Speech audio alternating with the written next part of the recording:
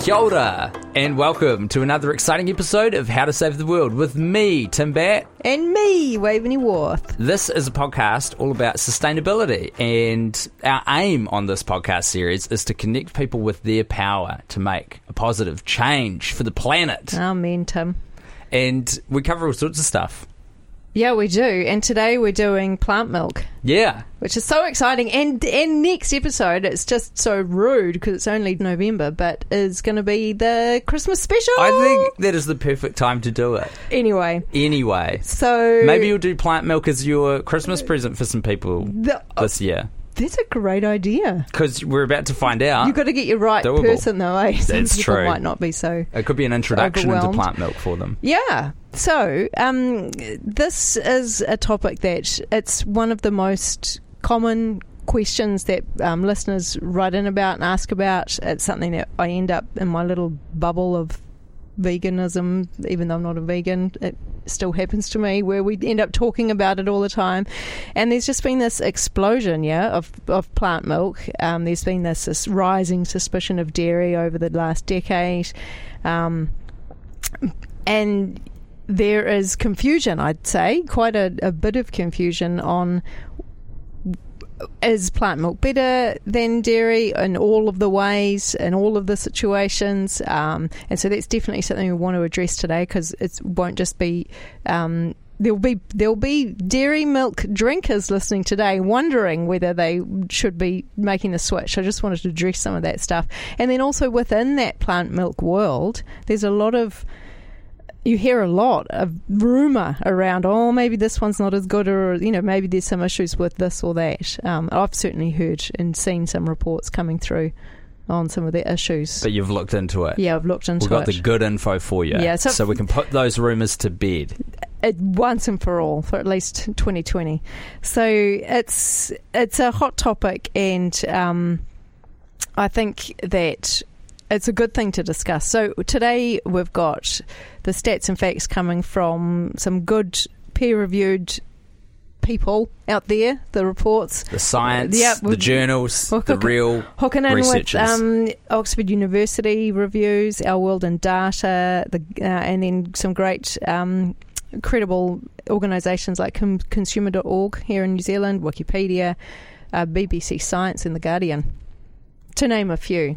To name but a few. That was just a wee name drop. So just to give you some idea of how much plant milk's growing, in the US in 2018, it grew, just in 1 year, that category grew by 50%. Dang. It's full on, eh? And currently it's about 15% of the overall market. Wow, that's more than I would have thought. Yeah. And also it's really interesting in terms of cow milk, it's dropping. So again, US statistic, in 1966, the average person would consume 130 litres of milk in a year, and now that's down to 66 litres. That's down by a lot. It is. But then, is that partly, is US more ethnically diverse than what it was back in the 1960s? Does that make a difference? Well, yeah, because us whiteys, 90% of Northern Europeans have that genetic mutation, so drinking milk as an adult's no problem, but globally, 2/3 of the world don't have it. Oh, wow. So we're going to be looking at today from a sustainability perspective, which is the best seed or nut or whatever for plant milk. And because I'm such a happy generalist, I can't help myself. We're going to be throwing in information on taste and affordability and health, because what's the point of just getting one little data variable? Because, you need it all knitted together, eh? Totally. We need context. We're not martyrs. If it tastes crap, then we're probably not going to do it. That's it. Yeah. So, and we're actually going to do a taste test today. I've made up DIY. I've made up 7 different plant milks, and we'll give them a whirl. You just made them at home by yourself? Yeah, I did. We'll get into that, but it's super easy. Great. And that's one of the things I wanted to cover off today too. So. Also wanted to look at how much of a difference, or does it even matter, about whether you're buying local or organic, or because it does cost more, so we need to dig in to see if it's actually worth it. And then, how to make your own. And because, as you know, I've just got this major issue around faffing about in the kitchen, so looking to see if we can do some life hacks on making our own plant milk. You like things to be easy. I do. Because then you're going to do it. Yeah, if it's easy, you'll keep doing it. You know, there's lots of foodie podcasts out there. This isn't one of them. This is just, we want to do the right thing and it's fine. It's over the line, everyone. Let's just keep going. Also, we will be looking at, it's a super practical episode, this one, because we're going to look at actually how to buy local and packaging free, and actually going to get into some cool people farming doing stuff right here in New Zealand. Great. Yeah, because I think often we think of it as it's got to be in some Tetra Pak from the supermarket. But we'll get into that. I think I'm hoping to convince us all that there's easier, cheaper, tastier, healthier ways. Great. Yeah. So, but first up, let's set the scene. A lot of us have seen Cowspiracy or similar documentaries, and a lot of listeners will be, like I said, milk drinkers, considering whether or not to switch. So, is dairy milk all that bad? Yeah. In a nutshell, yes, it is. It's, if you look at bar graphs comparing dairy milk to, rice, soy, oat milk, almond milk, that kind of thing. In fact, there is one Oxford study that does exactly that. You can see visually, without even doing the maths, that dairy milk's got to be 3 or 4 times worse, depending on the variable. What is it measuring? Are we looking at water use? This particular study has 3 variables. So emissions, land use, and water use. And it's just off the charts with all of them. We're going to get into the nuances of the various nuts and things and seeds soon, comparing them with each other. But if you're just comparing dairy with the others, then you can see there's quite a clear reason to not be having dairy. I don't want to throw too many stats in there, but here's one example. 1 litre of cow's milk to create 1 litre is 1,050 litres of water. Holy shit. It's crazy, eh? Yeah. And by comparison, this is also nuts. Like crazy? Or crazy. Yeah. 1 litre of soy milk uses 279 litres of water. Clearly better, but how is that sustainable?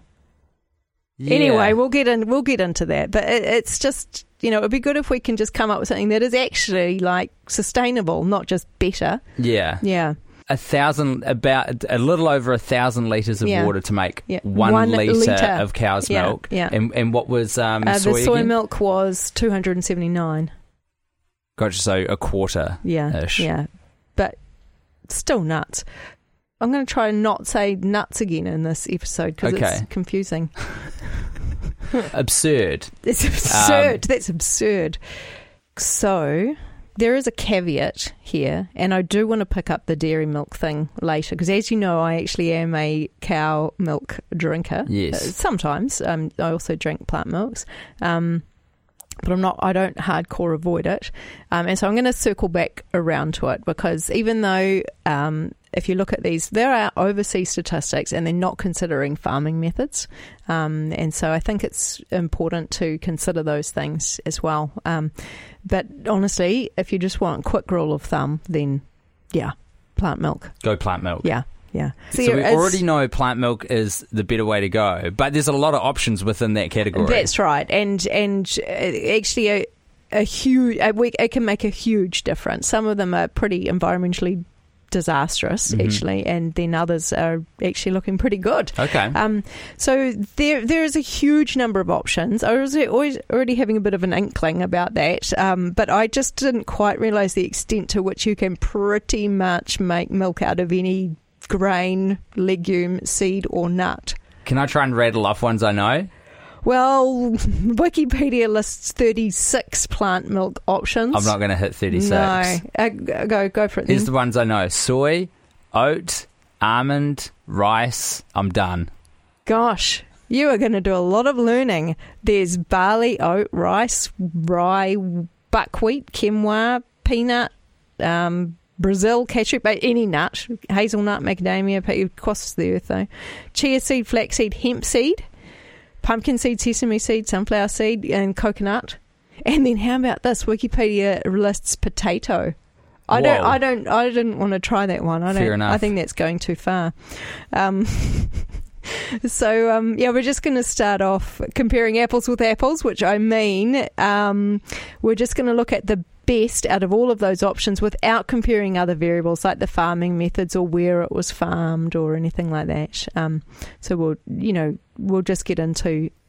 So like within one region, for example, because a lot of these stats I imagine are from the States. Well, we'll just go to whatever region they mostly come from. Yeah, gotcha. But, like obviously if you're going to compare an organically grown sunflower seed in New Zealand, that's going to be better than a Californian grown inorganic almond. So we're just going to start off by comparing just the different types without trying to complicate things too much. Gotcha. First of all, let's do soya. Okay. And I wanted to start with that because it was the first one in. Like you said, it was one of the ones, when it got big, sort of 20-odd years ago, it was because a group actually of industrial food scientists sat down and decided which one they were going to pick, and they ran all of these tests and all these various different options. And soy was picked because it was most nutritionally comparable to cow's milk and also performed in the most similar way, which is interesting because I think you were saying it's the best one for coffee if you wanted to try and froth the milk. Yeah, it's pretty hard to get them to froth up. Yeah. But it turns out that it's a common food allergen, unlike a lot of the others. And apparently it doesn't taste very good. So I say apparently because it's practically impossible to get hold of actual soybeans to make your own and taste this for yourself. But when you're buying store-built soya milk, it's almost always got added sugar and thickeners and other additives to get it to imitate the dairy and to get it to sort of get rid of that beany taste. You can get unsweetened soy milk if that's your jam. If you want to go clean as, it's quite common now. I see that, like the Macro brand, which is the one I buy for most stuff. Yeah, that's definitely that's right. Oh, next that's to the good. normal. And do you know? Just I don't want to get into it too much at this point, but is it just soy and water? As far as I know, yeah. Oh, well, that's cool. That's good because that's sort of one of my issues, I guess, is that often there's just so much stuff added in. But soy also contains this estrogen-like compound that can mimic hormones effects in humans, and that discovery, I think most listeners would be like, oh yeah, because that has sort of spread fears around it, and fears of being feminized or whatever. And actually it's quite interesting because from what I could read, the clinical studies are saying that this is really overstated, that fear. Absolutely. Yeah. You have to be consuming so much soy for it to have any impact on your estrogen levels. Yeah. Having said that, it has fallen out of favour probably for those reasons. But just my only point I would add to that would be to say that it's really important where you get where the soybeans are sourced from, because it's a massive crop globally, and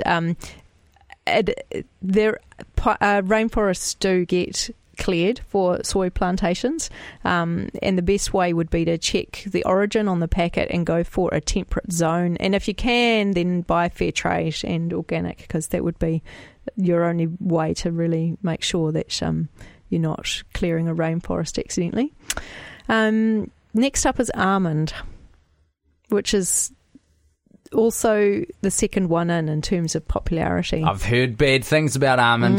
It's tasty. There's a few things to say. I've heard bad things. Yeah, so currently really rapid growth in New Zealand, and globally, guess what? I was really surprised by this. Globally, almond milk accounts for 2/3 of all plant milk sales.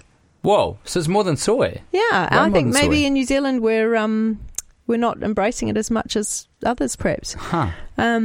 Huge in California. Yeah. They bloody love the stuff. That's where almond growers are from, and that's where most of our almonds come from. So when soy got all that bad press, basically these Californian growers saw the opportunity and they launched this obscenely successful marketing campaign. And they had a lot of funding, and they published research all showing the health benefits of almonds, and they really successfully made almonds this overnight sort of health sensation. So, yeah. most of our almonds come from California and Australia, notably both quite dry areas. But almond milk requires a lot of water to produce. Heard. Yeah, way more than others. And so, okay, Tim, imagine one single almond in the palm of your hand. Got it. How much water do you think it takes to grow that nut? Oh, my God. I shudder to think. Well, I don't know, like a litre? 4.5 litres. So almost for one nut? Yeah, for one nut. It's staggering. So a single glass requires 74 litres. Anyway, so California's obviously very drought prone, and this is having an effect. The growers in California supply 80% of the world's almonds, and they are currently consuming about 10% of California's entire water supply. Whoa. Yeah, and there's another crazy thing going on with the almonds, and that is, have you heard about the bees? And it's got a really, so more than any other crop in California, it's got the highest use of glyphosate, like Roundup, of any crop. Roundup has been shown to be lethal to bees and is causing cancer in humans. Now that is something that could be a little bit controversial, but actually cancer sufferers are now starting to win battles against Monsanto. So it's like shifting, I think, in terms of what is okay to say about that. So unfortunately the bees are dying in huge numbers, and it's just a big nasty monocrop, really. So again, it's really important to think about how it's being farmed, where it's coming from. So anyway, consumers are on the move again. They've heard these rumours and things, and we heard soy was bad. We moved on to almond, and almond was killing all the bees. So now we're on the hunt once again. Well, there's a couple that are. Well, let's talk about rice first, actually, because that's a bit of a slow burner. It's not very spectacular. It's been around for a while. It does actually really well on land use. It's one of the best sort of, I guess, bangs for buck in terms of calorie per acre. That's good. Yeah, and but it's also a thirsty crop, and it interestingly produces more greenhouse gas emissions than any other plant milk. Whoa! Yeah, did not know that. And I wouldn't have guessed that. I would have thought that rice would be like pretty good. It's the bacteria breeding in the rice paddies that pump methane into the atmosphere. That makes sense. Should we go on to oat? Okay. I've heard good things about oat. Oat's the big new star. Yeah. It has good natural carbs, fat, protein and fibre. But hey, it's not a health review. And it is less... But actually, because of that, it's less likely to need added stuff. Right. Okay, so like cow's milk, it's got its own natural sugar. And so far, it's devoid of scandal. And it is low in protein. But one nutritionist actually said the best thing I read about all of this, she said, no one, as an adult, you just have milk because you want a bit of something in your tea or coffee. Yeah, you're not drinking milk for protein. It's not for protein, yeah. So maybe it's like, if you're a baby. Cares? Yeah, exactly. A newborn baby does, but that's about it. So The Guardian has done a really, their long reads. They've done a really good one called White Gold, The Unstoppable Rise of Alternative Milks, which I really recommend to anyone who's extra interested to go and check out. Link in the episode description. Absolutely. And it tells the story of Oatly, which is a Swedish plant milk company who rapidly rose to fame from obscurity. In fact, they became a sensation overnight, and despite ramping up production by, I've never seen a percentage this big for this sort of thing, 1,250% over 18 months, they couldn't keep up with demand. Can you imagine? So in other words, 12 times growth over, did you say a year? A year and a half to 2 months. Yeah, to 2 years. Far out. Yeah, so it's It's gone nuts. Isn't it?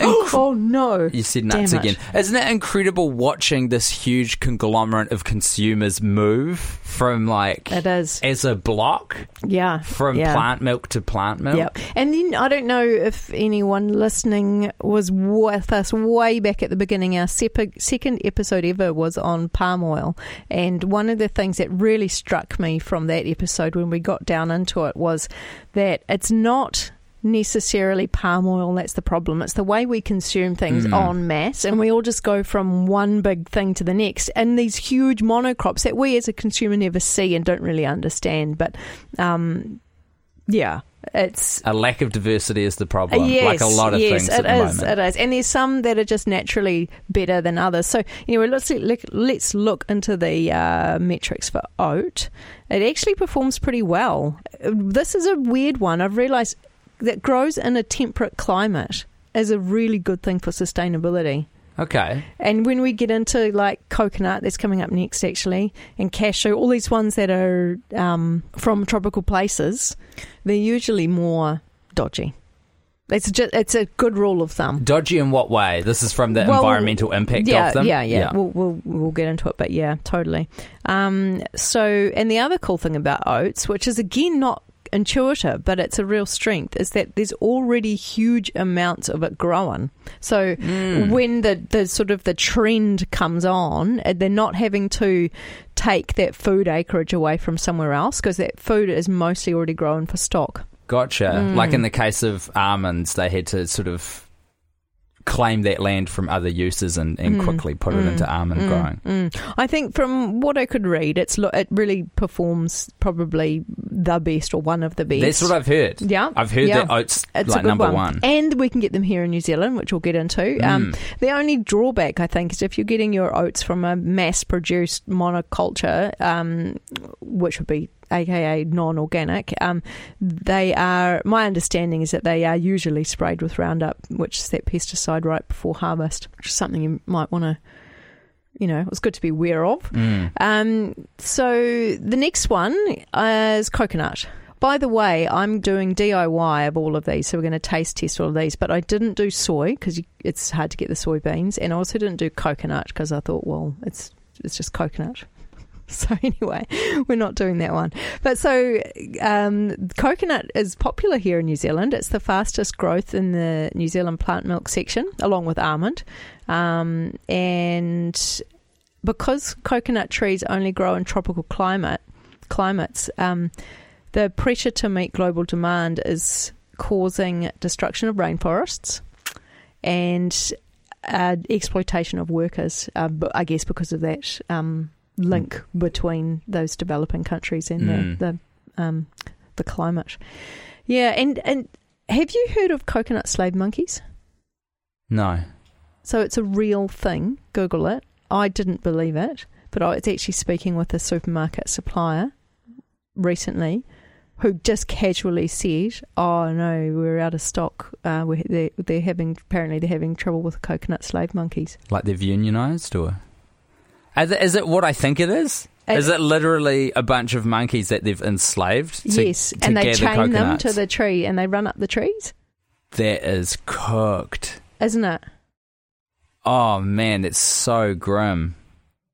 I'm not saying that all of the companies, I'm not saying it's a ubiquitous thing, but it does seem to be a thing. Like it's very horrifying. I don't like that.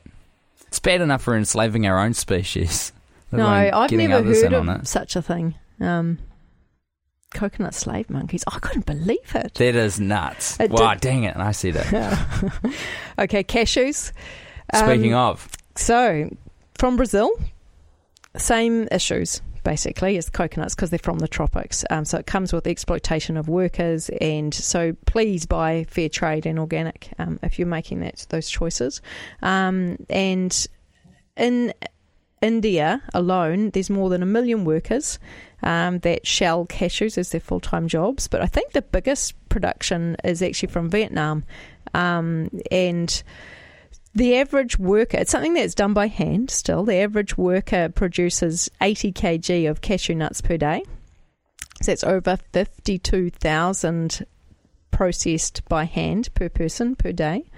And in 2011, the Human Rights Watch had an inquiry, and they uncovered massive human rights abuses in Vietnam. This is almost as absurd. In fact, I really did a lot of fact checking on this because it's almost as absurd as the coconut slave monkeys. But so in Vietnam, they have drug addicts that are sent to rehab without any judicial oversight for 2 to 5 years, and they're forced to work in these cashew factories. And so when they looked into it, there was just the abuses that you might expect in that sort of awful situation of beatings, electrocution and isolation if people weren't working that 8 to 10 hours a day. Yeah. God. So that's bad enough, but the problem is that, you know, there's slim margins because we all want to always buy the cheapest thing we can, and usually they don't have adequate protective gear, and cashew nuts contain caustic chemicals that, with too much touching and use, begin to burn the flesh. Oh my God. It turns out that they are actually quite toxic, so that if you eat just a raw, like straight from the tree cashew nut, it can burn your throat and mouth.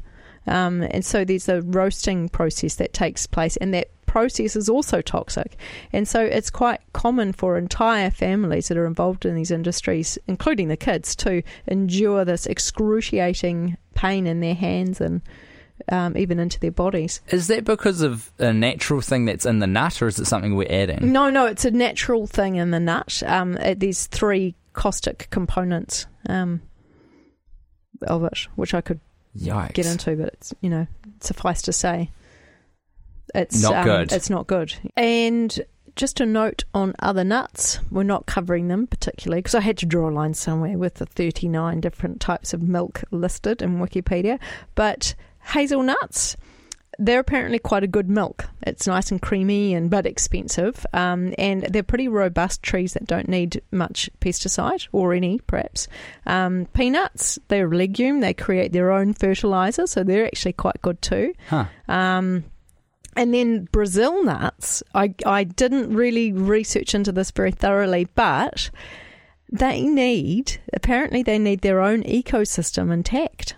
So they're actually, when you buy Brazil nuts, you could well be actually supporting farmers and the rainforest to actually just stay intact. Because they need all of these other plants to generate. They can't. They haven't worked out how to farm them. Okay. Yeah, so I thought that was pretty cool. And then that must make them phenomenally expensive, I would guess. They are a bit on the expensive side, but not phenomenally. Then sunflower seeds, pumpkin seeds and buckwheat I'm going to do together. It's very quick. They're all good. Great. Yeah. So one source I read was that pumpkin and buckwheat they just rated it as sustainable, and then sunflowers as pretty good.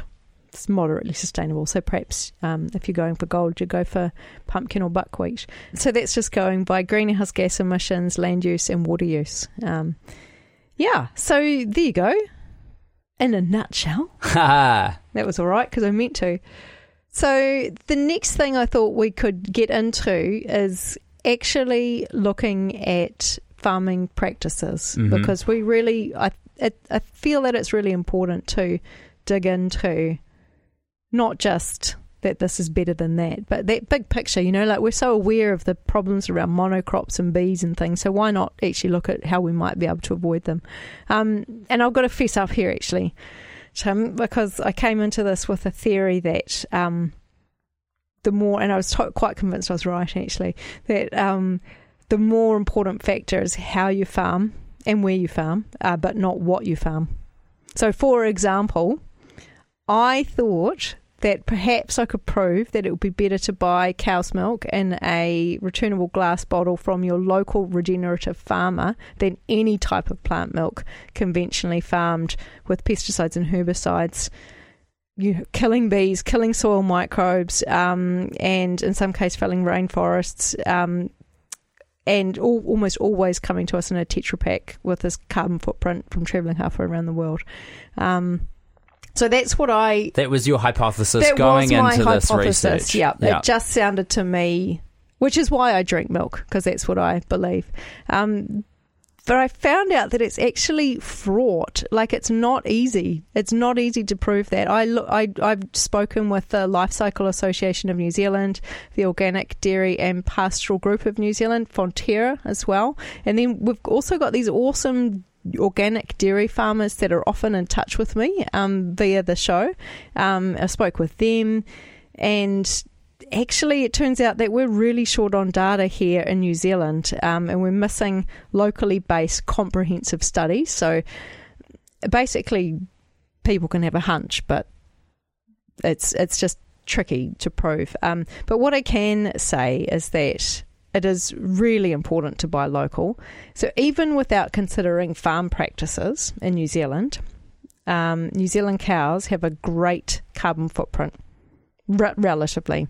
So, and that's mainly due to the grazing being available all year round. When you say relatively, they have a great carbon footprint compared to other cows around the world. Yes. So the global average is almost 3 times what the New Zealand average is.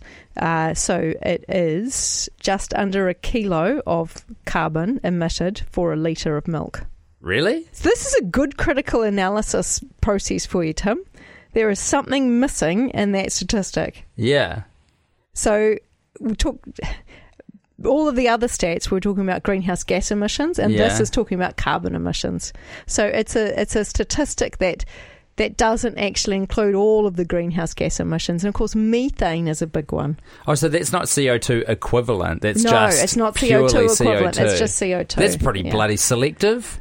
It's still comparative if you're just looking at New Zealand cows versus internationally, then sure. So you can see that there's a difference. Sure, but this whole conversation is around comparing dairy milk to non-dairy milk, right? So like that's great that our cows are doing well compared to other cows internationally. Yeah. But the thing is that my point is that we're missing. So whenever we look at the statistics of dairy versus plant, it's always international statistics.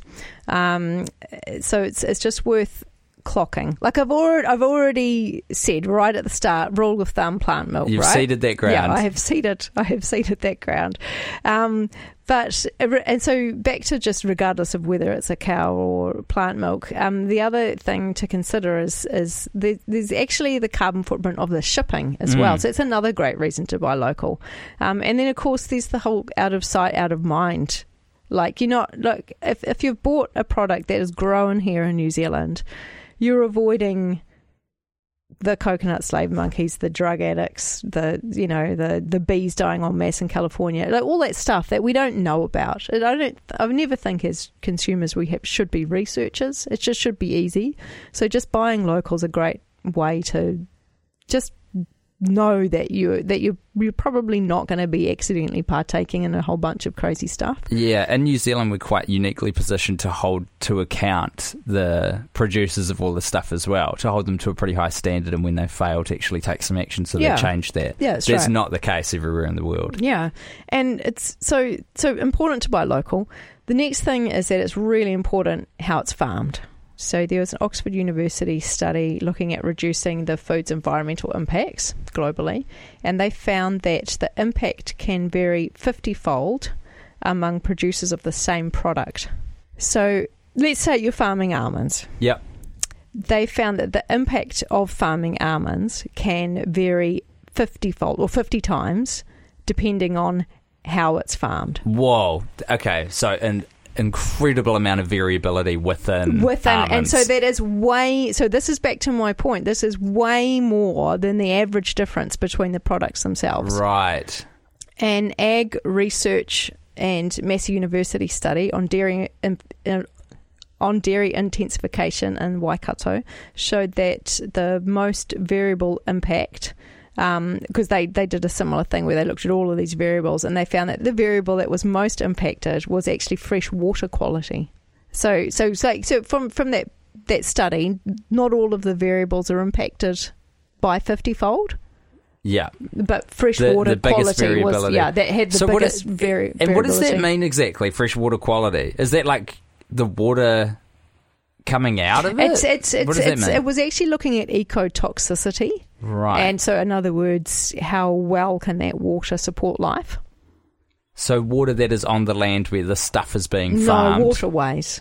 How the farming is impacting waterways. Oh, surrounding waterways from the farms. Okay. Yeah. So here in New Zealand we have Mike Joy advocating in that space and others. And most of the impacts came, and this is from this study, and we're back to cows, but it's interesting. Most of the impact came from off-farm inputs, and they're not used in regenerative ag typically. Like, so, for example, off-farm feeds like palm kernel, or use of agrochemicals.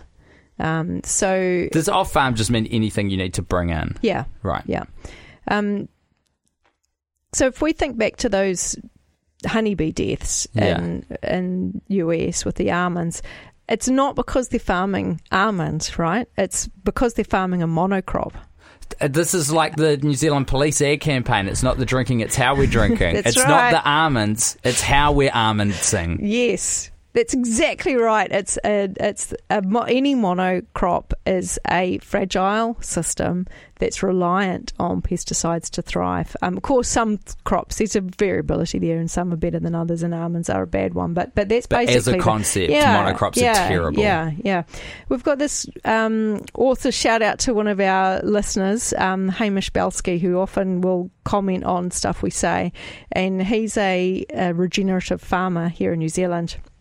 And he says that what we really need is to mimic nature when we farm. Yeah. And that is all about diversity, and it is about integrating plants and animals. But it's about balance, right? And just some of them, not like these ridiculous sort of the way we are at the moment with so much of our world acreage going up to even feeding cows. Yeah. But, it's just that there's a place for it. And I think...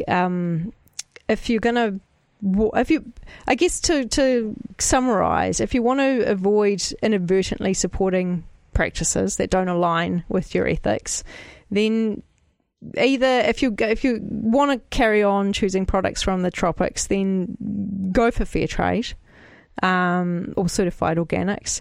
But otherwise, I think it's about buying local and organic. Or even better, if you're at a farmer's market, you can talk to the farmer about their farming practices. Yeah. Yeah. Would it almost be a good rule of thumb to go for like the smallest supplier you can find, in a way? Like the smaller the better? I think so. That's me personally speaking. Because that's kind of the concept I'm getting, because these monocrops happen because big business comes in and goes, if we can make a little bit of money from growing a little, we can make a lot of money from growing a lot. Yeah. But then on the flip side, you've got these amazing people. You see them on Country Calendar, favourite show now, where people are doing incredible stuff on regenerative agriculture blocks and some fairly big farms with scale. Yeah, there's some stuff you do need economies of scale to make. Yeah, that's right. Sellable, but it's not that massive scale. And it's one of the questions people ask is, how do we scale this? And it's like, do we need to? But anyway,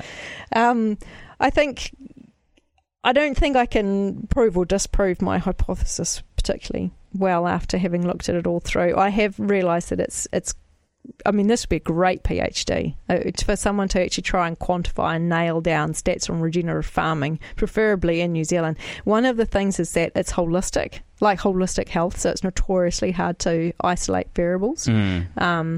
So what you're doing at the moment with your dairy milk consumption habits, are you sourcing local milk? Yes. And it's in a reusable glass and it's jar. From like smaller producers who are doing it in a sustainable-ish way. Yeah, that's right. So, it certainly looks possible, I think you could say, that consuming thoughtfully small amounts of the very best of our local, organic, regeneratively farmed cow's milk is better than the worst of conventionally farmed stuff from overseas in the Tetra Paks, blah, blah, blah. But if you want to take a real simple takeaway from this, plant milk is... indisputably, the best option would be to source local, organic, raw ingredients right here in New Zealand, like oats and pumpkin seeds. And I'd add to that, make it yourself. Because... How hard is that? Okay. Are we going to talk about that? Yeah, shall we talk about that? Yeah. Before we do that, do you want to cover off the health aspect and the budget? Because actually they both feed into the whole DIY thing. So for health, caveat, not a nutritionalist. It's the wrong podcast for anyone wanting the lowdown on healthy eating. It's a thing in itself. But in brief, this is cool. For the cow milk drinkers out there that are trying to decide if they should make the switch, often it comes down to health, and it really does look like the science isn't there yet. There's this food researcher and historian, Mark Kurlansky, and he says it's all bogus. This is what's bogus, the health claims about plant milk. Well, he says, this is a quote, "A lot of scientists think the thing about how children have to drink cow's milk is bogus. This idea that it makes you big and strong is clearly bogus. On the other hand, this idea that milk is bad for you, so I'm going to drink almond milk or soy milk or something, that's bogus too, because it's a totally different food." So his summary is that if you're going to use it, those health reasons, if you're going to get on your high horse either way, which, there's a lot of that going on, there was one voice just saying... Neither camp has particularly strong evidence. It's just so loaded, isn't it, by industry trying to push product. Right. And that classic which one is best question, if you just say look at the plant milks and you're trying to work out which one's best, it's just such a classic human question, isn't it, to want to know. But I'd like to put out there, I just think it's the totally wrong question to ask, because if we just step back and look at Earth's plant species, we've got 400,000. Of those, we could eat 300,000 of them. Yet, humans, which we're superb generalists, we're only choosing to eat about 200 species globally. Grim. And half of all of our plant source calories come from just 3. What? So go for diversity. That is wild. So what are the 3? Do you know? Corn, rice, and wheat, or maize. Wow. Yeah. So that question of what's the best one, it's like just switch it up. Whatever, if you land on a favourite. But once we get into this making your own, I think there's a case for the diversity because it's so easy. The ratios, nothing changes. It's just like, maybe I'll just grab a bit of this from the cupboard today or a bit of that. And you're not really sort of having to think much about it. There's another aspect to the DIY thing and the health thing, and this is just a personal thing, and it's about applying that precautionary principle. I just personally prefer to avoid the emulsifiers and the gums and the sugars that are often found in the store-bought products. Not always, but and that's why I like making my own, because I know exactly what's gone into it, and it is better for you, even just if you consider how much of the good stuff you put in. Yeah, and a freshness point of view. Yeah, that's true too. Usually those store-bought brands, like for example, if it's almonds, they've got, the lower end would be 3 to 5% of almonds in it. The rest is just water and emulsifiers and stuff. But if you're making it at home, it's about, a quarter, 25%. Right. Money.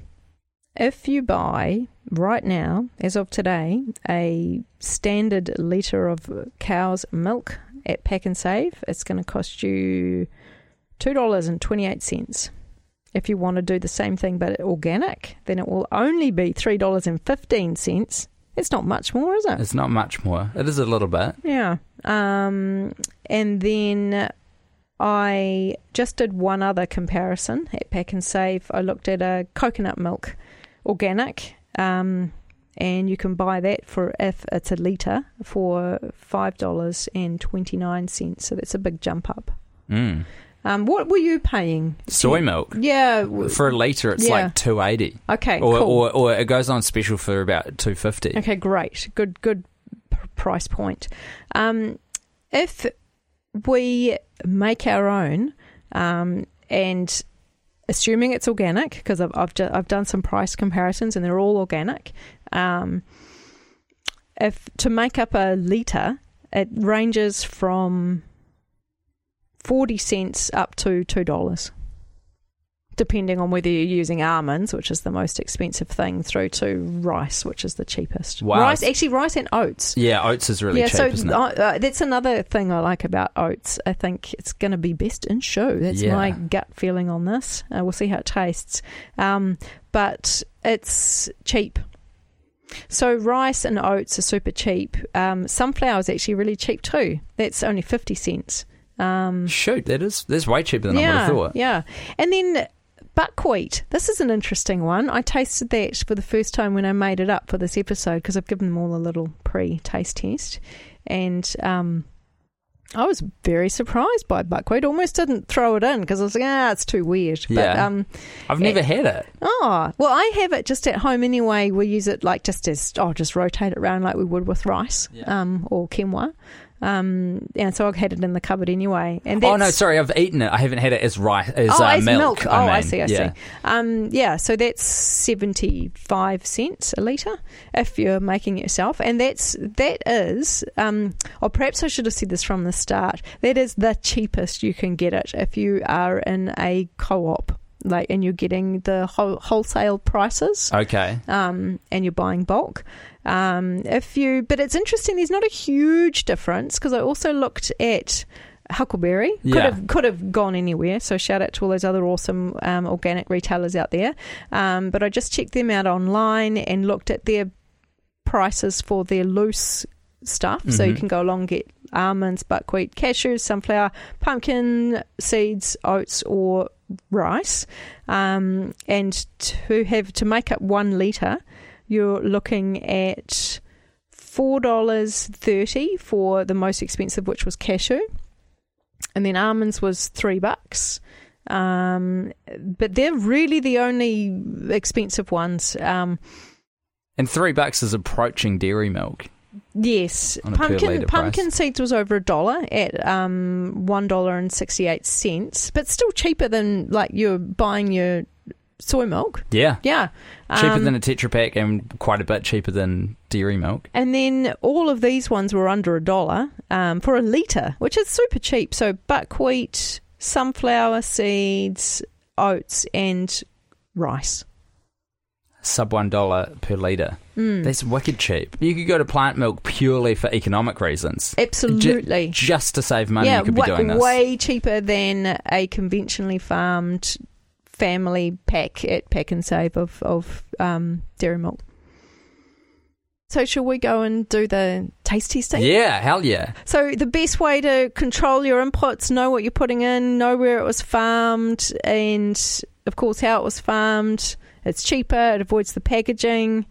It's very hard to argue that it's not better for you. The best way to do that is DIY. So that's what we're going to do now. Okay, we're back. We've got everything. We are staring in front of us a whole lot of bottles, a Sharpie, some cups, a tea, and a coffee. And we're going to do some experiments. Yep. A double blind taste test. Oh, I'm so excited about the double blind thing. It's buckwheat, oats, cashew, almond, and then 3 more. Sunflower seed, pumpkin seed, and you got like a rice. Yeah. One of the non-faffy things is to try and see if we can get away with sieving without sieving them or putting them through that cheesecloth. And so some of them were just clearly needing it. So I've sieved a couple, and then others were a bit marginal and we didn't sieve them. All right, number 1, cheers. Whew. Gosh, that's interesting doing it blind. It tastes kind of sprouty to me. Yeah, I can get a bit of that. Did it separate? No, it's actually blended quite well. Yeah, it's good. It's giving it a good coffee colour, number 1. No, crazy about the taste. Good tea colour too, and it hasn't separated, which is awesome. I'm guessing for number 1, rice. Okay. Is that enough? Yep, that's heaps. Thank you. Oh, I do not like that one. Yeah, that one needed a strain, I think. It's got a funny aftertaste, actually. This is a good colour. Oh, I don't like that matchup, though, I've got to say. I'm guessing that's oat, which I actually really like. I just don't think it hasn't been strained enough. All right, number 3's got a good milky colour to it. I think I do like it. It's certainly not sprouty like that first one. It's less... I think this is going to perform better in tea. All right, so number 3, I'm going to guess cashew just because it tasted expensive and rich to me. Okay, number 4. So this is this here? Yep. Okay, cool. Thank you very much. That's pretty good. Oh, that just tastes like milk. Yeah. I was thinking about doing that, putting a milk one in. Just anyway, to throw it a but I bit. didn't. Yeah, no, that's my favourite so far. I'm going to put buckwheat because I have no idea what that was. This is 5. 5. Man, maybe pumpkin. I'm going to go pumpkin for this. Ooh.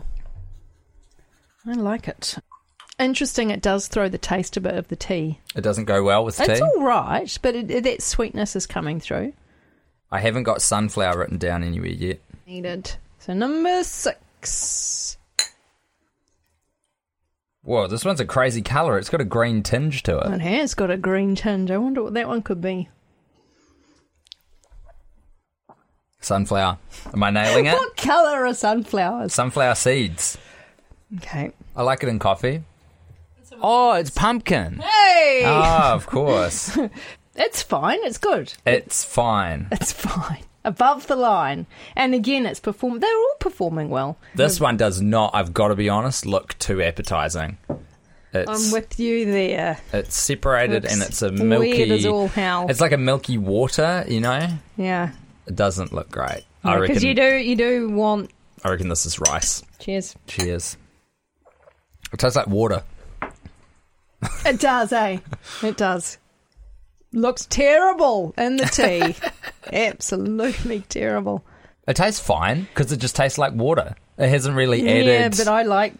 You like the milk to kind of undercut the milk to do the thing. Yeah, I do. No good not for a fan. Me. No. I'm putting Waveney as not a fan. Okay. Now the fun bit. We get to do the reveal. So for the first one, I had picked rice. And you had said... This was the one that you said tasted sprouty. It's buckwheat. Ah, that makes sense for the sprouty sort of flavour, I guess. What did we say about the taste? We said it was all right, didn't we? Yeah, I think you said you didn't mind it. Didn't mind it. You said. Number 2? Number 2, I guessed oat for this one. Sunflower. Ah, that was sunflower. Did we like it? Bit weird. Bit weird. Sunflower, bit weird. Number 3? Cashew is what I put, and you put tasty for this one. Oh, it's oat. Hey, that's yes! Great. What a win for oat. Stoked. Cheaper, more environmentally friendly. Thank goodness. Fantastic. I was so frightened it was going to be one of the ones I hated. Right. Oh, oat. Yes. Okay. The unsung champion. And number 4, which is the one that we liked. Okay, I had put buckwheat, but that was out of pure confusion. And you said good and not settling. It's cashew. Cashew. Okay. Yeah. You loved it. I did. I loved it. And rightly so. It's very expensive. It's very creamy. It looks like milk. It looks like milk. Well. Number 5. Well, 3 is a victory. Yes, 3 is a victory. Number 5, I thought it was pumpkin. You said good for this one also. This is almond. Almond. Okay. Interesting. Well, that's good. Because it's not, we weren't saying it was the best or whatever. It didn't but it win is your one heart, in spite of it being wildly popular. Yeah.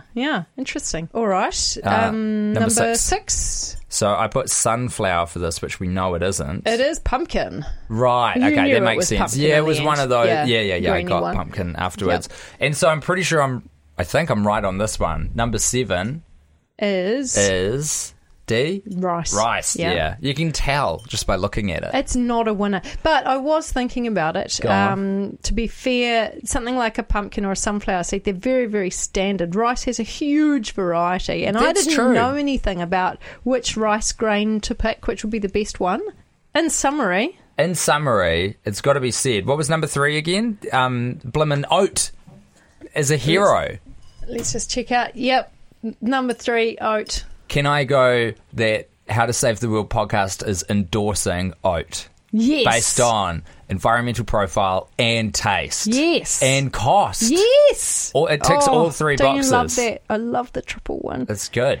So whereabouts can we get our sustainably sourced, local grown oats, Wave? You can head along to your local organic shop and just buy organic, nice and easy. If you really want to be super awesome and get some gold stars, try and find farmers in New Zealand growing oats, and we have them. That's a crop that actually grows naturally very, very well in Canterbury, and you can order online from New Zealand Biograins and others. It's always a bit random what you end up finding.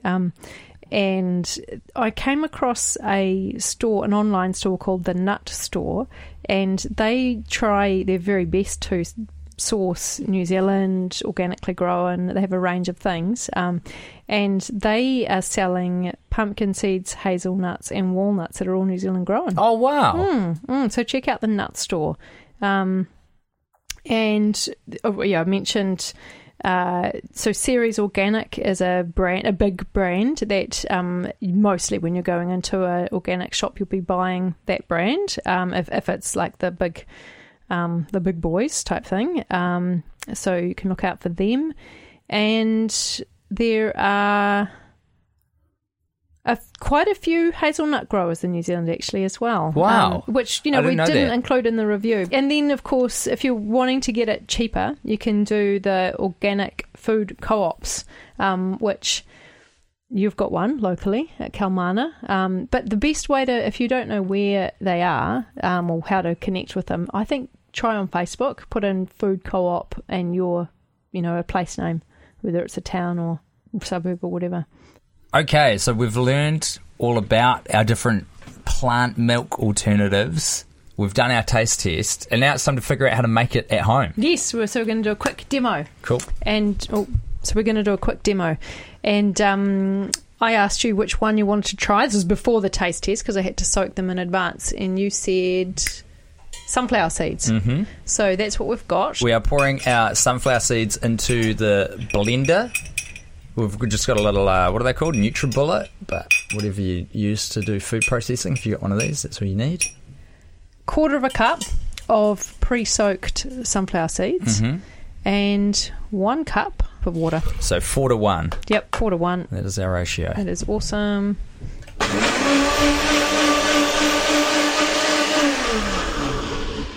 And that is it.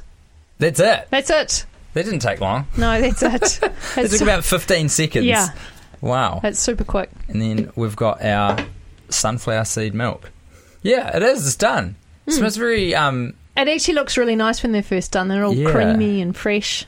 Yeah, that's actually a good shout. If you drank this now, like if you're making it in the morning while you're doing your coffee or your tea or whatever, that's got to be the tastiest way to be consuming this stuff. Fantastic. Yeah. All right. Easy peasy. Cheers. And then if you really, all the stuff online says use a cheesecloth, but either choose something you don't really need it. Oh, do you want to say what a cheesecloth is? Oh. It's just so what it is, it's like a bag. It's like a bit of muslin or something. Yeah, it is. It's just like a cotton bag that you put the everything through, the liquid and the pulp, and then you can squeeze it. So all the liquid comes out, but all of the pulp matter of the seeds or the nuts that you're using stays trapped in the bag. And all it is it's just removing anything that's not liquid from the milk so that it's all, perfectly uniform. Yes, and it's finer than a sieve, which means that it's harder to push through and you're taking more out. So I actually quite like using a sieve because that way you're kind of compromising. It flows through really easy. You've got it at home. Everyone's just got it lying around. It's really easy to clean. The old cheesecloth can be a bit of a pain to clean, and not everybody has one. And that pulp's got good nutrients in it. That's like where all the good stuff is, really. And I think it makes it perform better personally, if you don't mind just a few dregs in the bottom sometimes, depending on what type of seed or nut or legume or whatever you've used, or grain. But if you're picky or you've got picky friends, you can get one of these cheesecloths and just run it through that, and it's super easy. You really just squeeze it into your container. Fantastic. That's us. That's it. We're done. Thank you so much, Wave. Thank you, Tim. I am switching to 100% oat milk now. Yeah. What a win for oat milk. Yeah, so awesome. So fun. And I'll see you in a couple of weeks and we will be in Christmas mode. Absolutely. Stay tuned, everybody, because if you haven't done your Christmas shopping yet, this will be the episode for you.